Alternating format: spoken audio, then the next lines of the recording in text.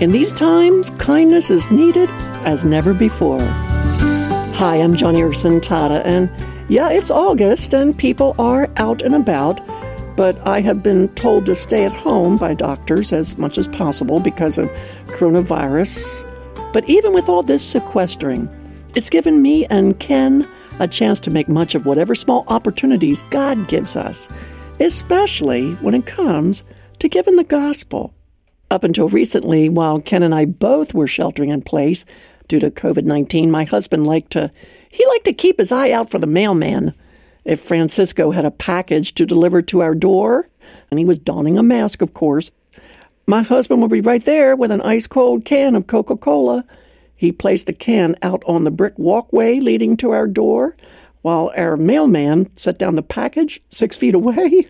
Ken would back off while Francisco reached for the can of Coke. And while he did, my husband loved to talk freely with him about Jesus. He likes to do what Jesus would do on a hot California day, offer a kind word, a smile, and a frosty, refreshing drink. Social distancing made it awkward, but our mailman now has a better idea of who the God of the Bible is, all because of Ken Tada's words of witness, backed up by just a little human kindness. And let me say something about kindness. For one thing, it's listed as a fruit of the Spirit in Galatians chapter 5, verse 22. Now, right there, that God holds our kind acts in high regard, relegating them even as an overflow of a Spirit-filled life. Kindnesses are acts, actions, whether great or small, planned or spontaneous. A kindness is an act which declares that God is good. And when a follower of Jesus does a kind act for a neighbor or an acquaintance, it's God's way of showing that person how good he is, how caring and kind. And the reason we Christians show kindness is because we want to behave toward others as God has behaved toward us. Proverbs 20, verse 28, describes the qualities God wants in a leader. And this is what it says. It says, "Mercy and truth preserve the king, and by loving kindness he upholds his throne." Yep, my husband's leading the way with his random acts of kindness, whether to the postman, the electric meter guy, to the Amazon package guy, or the UPS truck driver.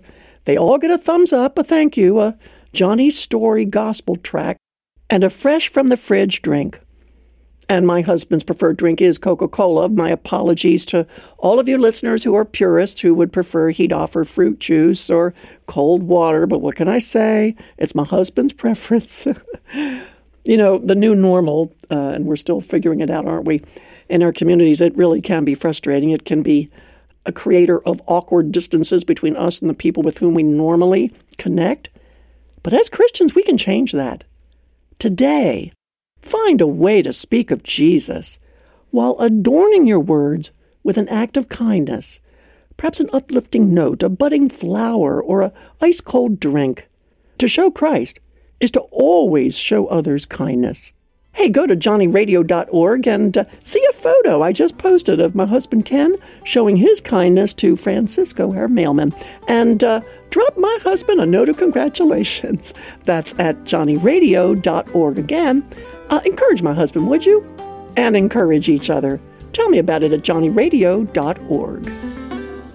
And one more thing, we here at Joni and Friends would love to pray for you in your troubles, so share with us your prayer need today at johnnyradio.org.